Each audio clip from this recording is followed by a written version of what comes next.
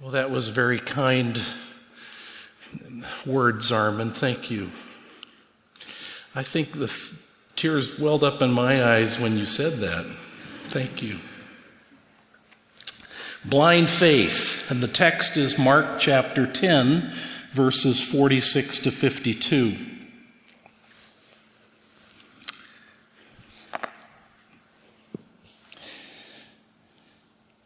Then they came to Jericho. As Jesus and his disciples, together with a large crowd, were leaving the city, a blind man, Bartimaeus, which means son of Timaeus, was sitting by the roadside begging. When he heard that it was Jesus of Nazareth, he began to shout, "Jesus, Son of David, have mercy on me." Many rebuked him and told him to be quiet. But he shouted all the more, "Son of David, have mercy on me." Jesus stopped and said, "Call him." So they called to the blind man, "Cheer up, on your feet, he's calling you." Throwing his cloak aside, he jumped to his feet and came to Jesus. "What do you want me to do for you?" Jesus asked. The blind man said, "Rabbi, I want to see." "Go," said Jesus, "your faith has healed you." Immediately he received his sight and followed Jesus along the road. Amen, and thanks be to God for his word. Our story begins when Jesus and his disciples came into the city of Jericho. Jericho, that ancient city, lays claim to be one of the oldest continuously inhabited cities in the world. It lies 15 miles east of Jerusalem, just above the northern shore of the Dead Sea. It was a place where travelers crossed over the Jordan River from the east to get back into Israel. And did you notice our text says that as Jesus and his disciples started to depart from Jericho, they weren't alone. It says they were together with a large crowd leaving the city. Now, why does Mark tell us that? Why should he mention a large crowd? Well, Jericho was on the pilgrimage route up to Jerusalem, up to the temple, and from what we know in the next chapter, chapter 11, the Passover festival was approaching. So in all likelihood, this crowd of pilgrims they were on their way to Jerusalem for Passover. Every male Hebrew over the age of 12 living within a 15 to 20 mile radius around Jerusalem was expected to attend. And so in all likelihood, this large crowd was just part of this gathering throng of Jewish pilgrims coming from all directions to celebrate the memory in Jerusalem of how God liberated his people from slavery in Egypt and gave his law and his promised land to the children of Israel. And I think it's that fact that explains the presence of one Bartimaeus sitting by the roadside begging. Irene and I often do shopping. We like to go down to the Danforth. That's a cool part of town. And the way we go takes us down the Bayview Extension and then up the Pottery Road to the Danforth. And it's there at that intersection of Pottery Road and Bayview that we encounter an older gentleman sitting in a chair on the northeast corner of that intersection. There he sits out in the open, begging for money. He's there almost every time we go that direction. It's not much, but it must be a fairly good location to beg for that poor soul, because he's almost always there. And every time I see that guy, it reminds me of this story. A man named Bartimaeus is also sitting beside the road, begging on this pilgrim route up to Jerusalem. And it must have been a pretty good location to beg from with these spiritually minded travelers passing by. Of course, Bartimaeus is blind. And since there is no CNIB in the ancient world, there was no social assistance from the government, blindness almost always entailed poverty. So Bartimaeus is both blind and poor. Symbolically, he lacks both the sight and resources. Sitting beside the road, he is literally sidelined and marginalized, an outsider, a bystander on the road of life. Well, according to the parallel story in Luke's gospel, when he heard all of this commotion going on beside his regular begging spot, he asked what was going on. And somebody in the crowd tells him, Jesus of Nazareth is in the neighborhood passing by. Now, apparently, Bartimaeus has heard of this Jesus of Nazareth because he starts crying out, hoping that this man could somehow relieve him of his darkness and his poverty. Jesus, Son of David, have mercy on me. Now, friends, here's the first lesson I want us to learn about being a disciple. To follow Jesus means that we have to honestly admit that however much we may know about certain matters, however much expertise we may claim to have in many fields, when it comes to the profoundest issue of life, we're as blind and as lost as Bartimaeus. We too stand in need of God's mercy. That's the testimony of Scripture. It's the testimony of our own experience if we're honest enough to admit it. Amazing grace, how sweet the sound that saved a wretch like me. I once was lost, but now am found, was blind, but now I see. That's how we come to God, lost and blind and in need of God's saving help. So Bartimaeus cries out to Jesus as best he knows how. Jesus, Son of David, have mercy on me. Now, he doesn't have a full understanding of who Jesus is just yet. He doesn't cry out, Son of God, or Savior, or Lord.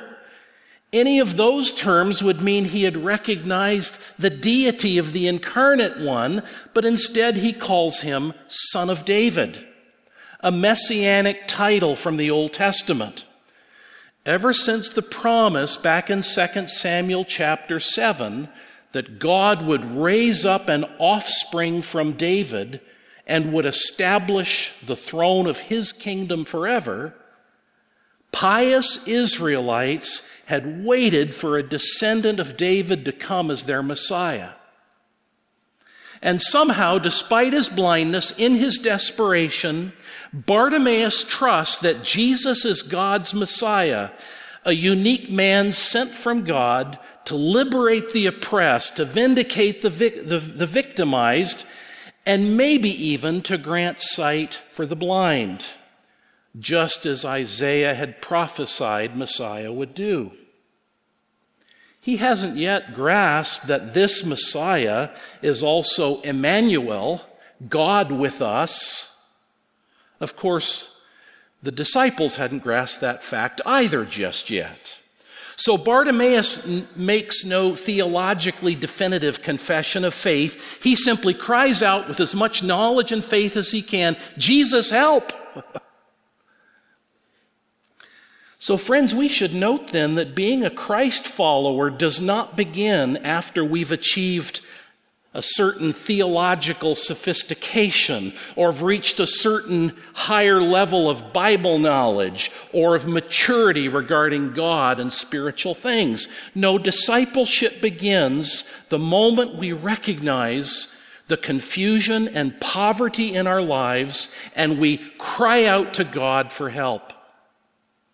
Discipleship begins before we can hang the correct theological labels on Jesus, often a long time. Our friend and my colleague, Victor Shepard, has written this in one of his sermons: discipleship in truth is much simpler than most people imagine. It's simpler because our slightest admission of our own need and of Christ's availability will render us disciples in the making. But as soon as blind Bartimaeus cries out, "Jesus, help!" some folk in the crowd tell him to pipe down. Verse 48 says, many of the people scolded him and told him to be quiet. Now, why do you think they did that? Why were at least some people in the crowd trying to shut Bartimaeus up? Here he is shouting out for help, and people start to rebuke him and tell him to be quiet. But Bartimaeus just cranks up the volume and repeats his appeal to Jesus even more loudly. Now maybe some of the people in the crowd are anxious for Jesus. Maybe they want to prevent the trouble that Jesus might get into if the authorities overhear these messianic acclamations, calling him things like Son of David. Remember, Jesus has been in severe conflict with the religious leaders, and now they're looking for any excuse to put an end to Jesus and his ministry. That's one reason. Or perhaps they tell Bartimaeus to shut up because they're embarrassed by this blind beggar's unruly, unseemly behavior. And aren't we often guilty of the same thing? In the presence of someone who is disabled or a person who is extremely different from us, those people who can make us feel uncomfortable and awkward, we don't know what to do. We don't know what to say. We don't know how to respond to people like that. So it's better that they're just not seen or heard from, out of sight, out of mind. And it makes it easier on us to keep things in control. But of course, God doesn't judge like many of us do. As the verse of Scripture puts it, we human beings so often focus on the outward appearance, but God looks where?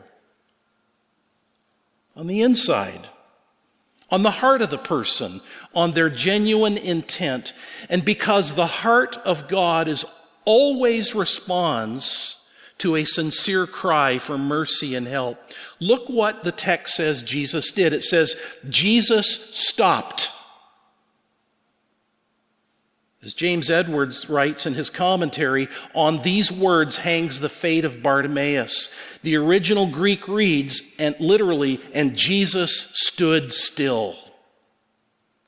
How remarkable it is that the Son of Man allows the cries of one poor, powerless person to stop him in his tracks. And in that moment, some of the people in the crowd see Jesus stop. They must have sensed his intent. So they cry out, hey, Bartimaeus, it's your lucky day. Get up. He's calling for you to come to him. Mark includes a fascinating detail in verse 50. He says, throwing his cloak aside, Bartimaeus jumped to his feet and came to Jesus. The cloak he threw aside was his outer garment, in Greek hemation, an outer robe that the ancient Hebrews would wear over an inner nightshirt-like garment. It was the only night covering that a poor person had, which is why the Old Testament law commanded that it could never be taken or confiscated from anyone. It was literally, in a cold night, the difference between life and death. Well, apparently he was using this cloak spread out on the ground in front of him to receive alms, donations of pocket change from the passing pilgrims. You see that sometimes at the entrance to TTC stations or in front of some Tim Hortons. They put their jacket out and in go the coins. But the fact that Bartimaeus can toss his cloak aside and springs to his feet at once makes you sense just how eager he is to get to Jesus. But it also implies something else. Because you see, if his occupation, his job is begging, and generous people are putting their offerings in his cloak, then tossing aside his cloak represents leaving behind the symbol of his occupation. Just like James and John's left their fishing nets. Just like Matthew left his tax tables. Like others who are called by Jesus, he abandons everything he has. Maybe leaving his cloak symbolizes abandoning what hinders his approach to Jesus. And it's ironic, isn't it, that the one who has next to nothing finds it easier to do this than the one who has many possessions, like the rich young ruler that you read about earlier in this very chapter. Now, friends, don't get too nervous. This does not mean that to follow Jesus means we all have to abandon our present careers and effectively give away our wealth, although it might. In the congregation I formerly served at Knox Church, where Artin and I were together, at Harbert and Spadina, we had some of our members who literally did that. And now they're helping AIDS patients in Tanzania. They're witnessing to their faith in Varanasi, India. They're helping refugees get settled in Budapest, Hungary. They're helping plant churches in rural Mexico. Not all of us have to do things like that, of course. But surely the call is laid upon us to follow Jesus, and that is teaching us to travel light, to not let our material possessions possess us, and to view whatever vocation or job or position we find ourselves in as a means to the greater end of serving Christ and embodying his values and living out a kingdom of God lifestyle where we are. Not our money, not our careers, not our possessions, but Jesus is the formative, determinative center of a disciple's life. So the man comes to Jesus. And what does Jesus ask him? Wow. Look at verse 51. Jesus says, "What do you want me to do for you?" Now, does that question sound at all familiar if you know your Bibles?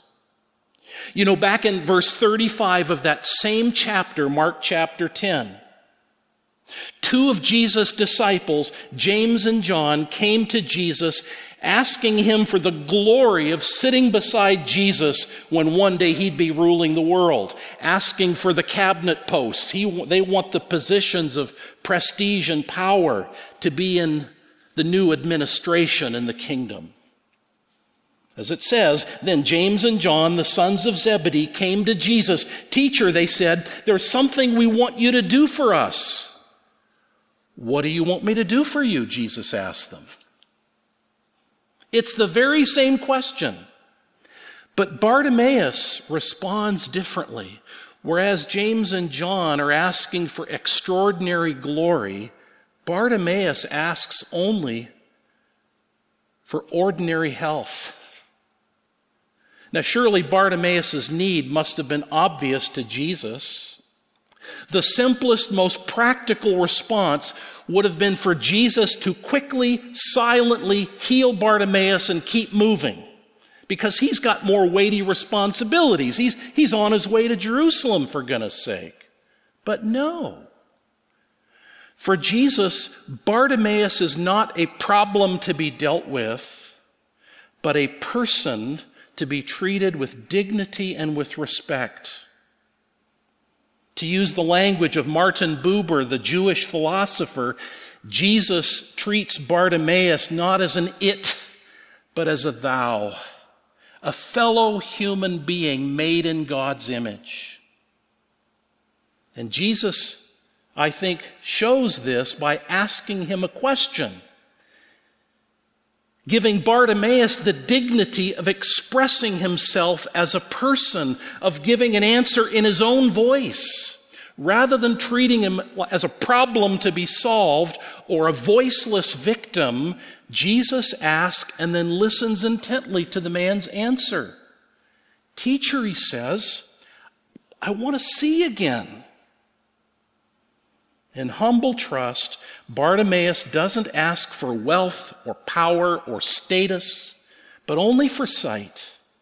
He asks not for what is superhuman, but simply human.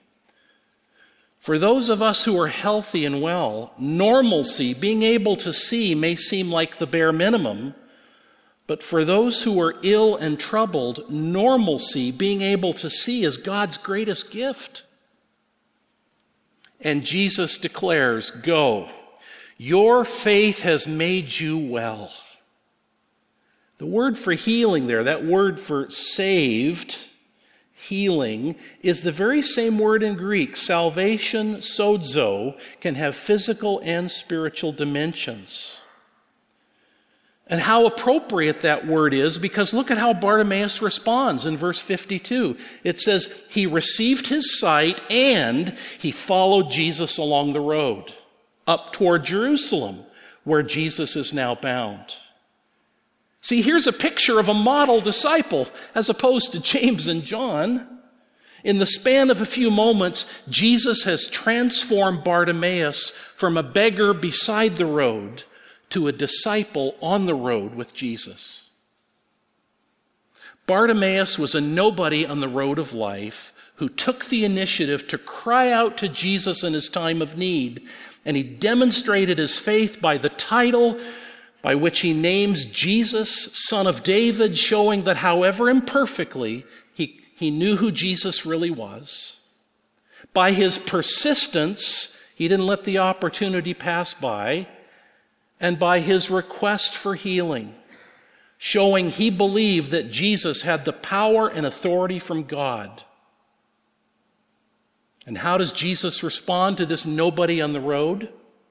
He gives Bartimaeus recognition by stopping and listening to his request. Jesus gives him restoration, restoring Bartimaeus to a productive life, bringing back his sight. And Jesus gives him a new purpose, to become a disciple, to follow Jesus on the road of life.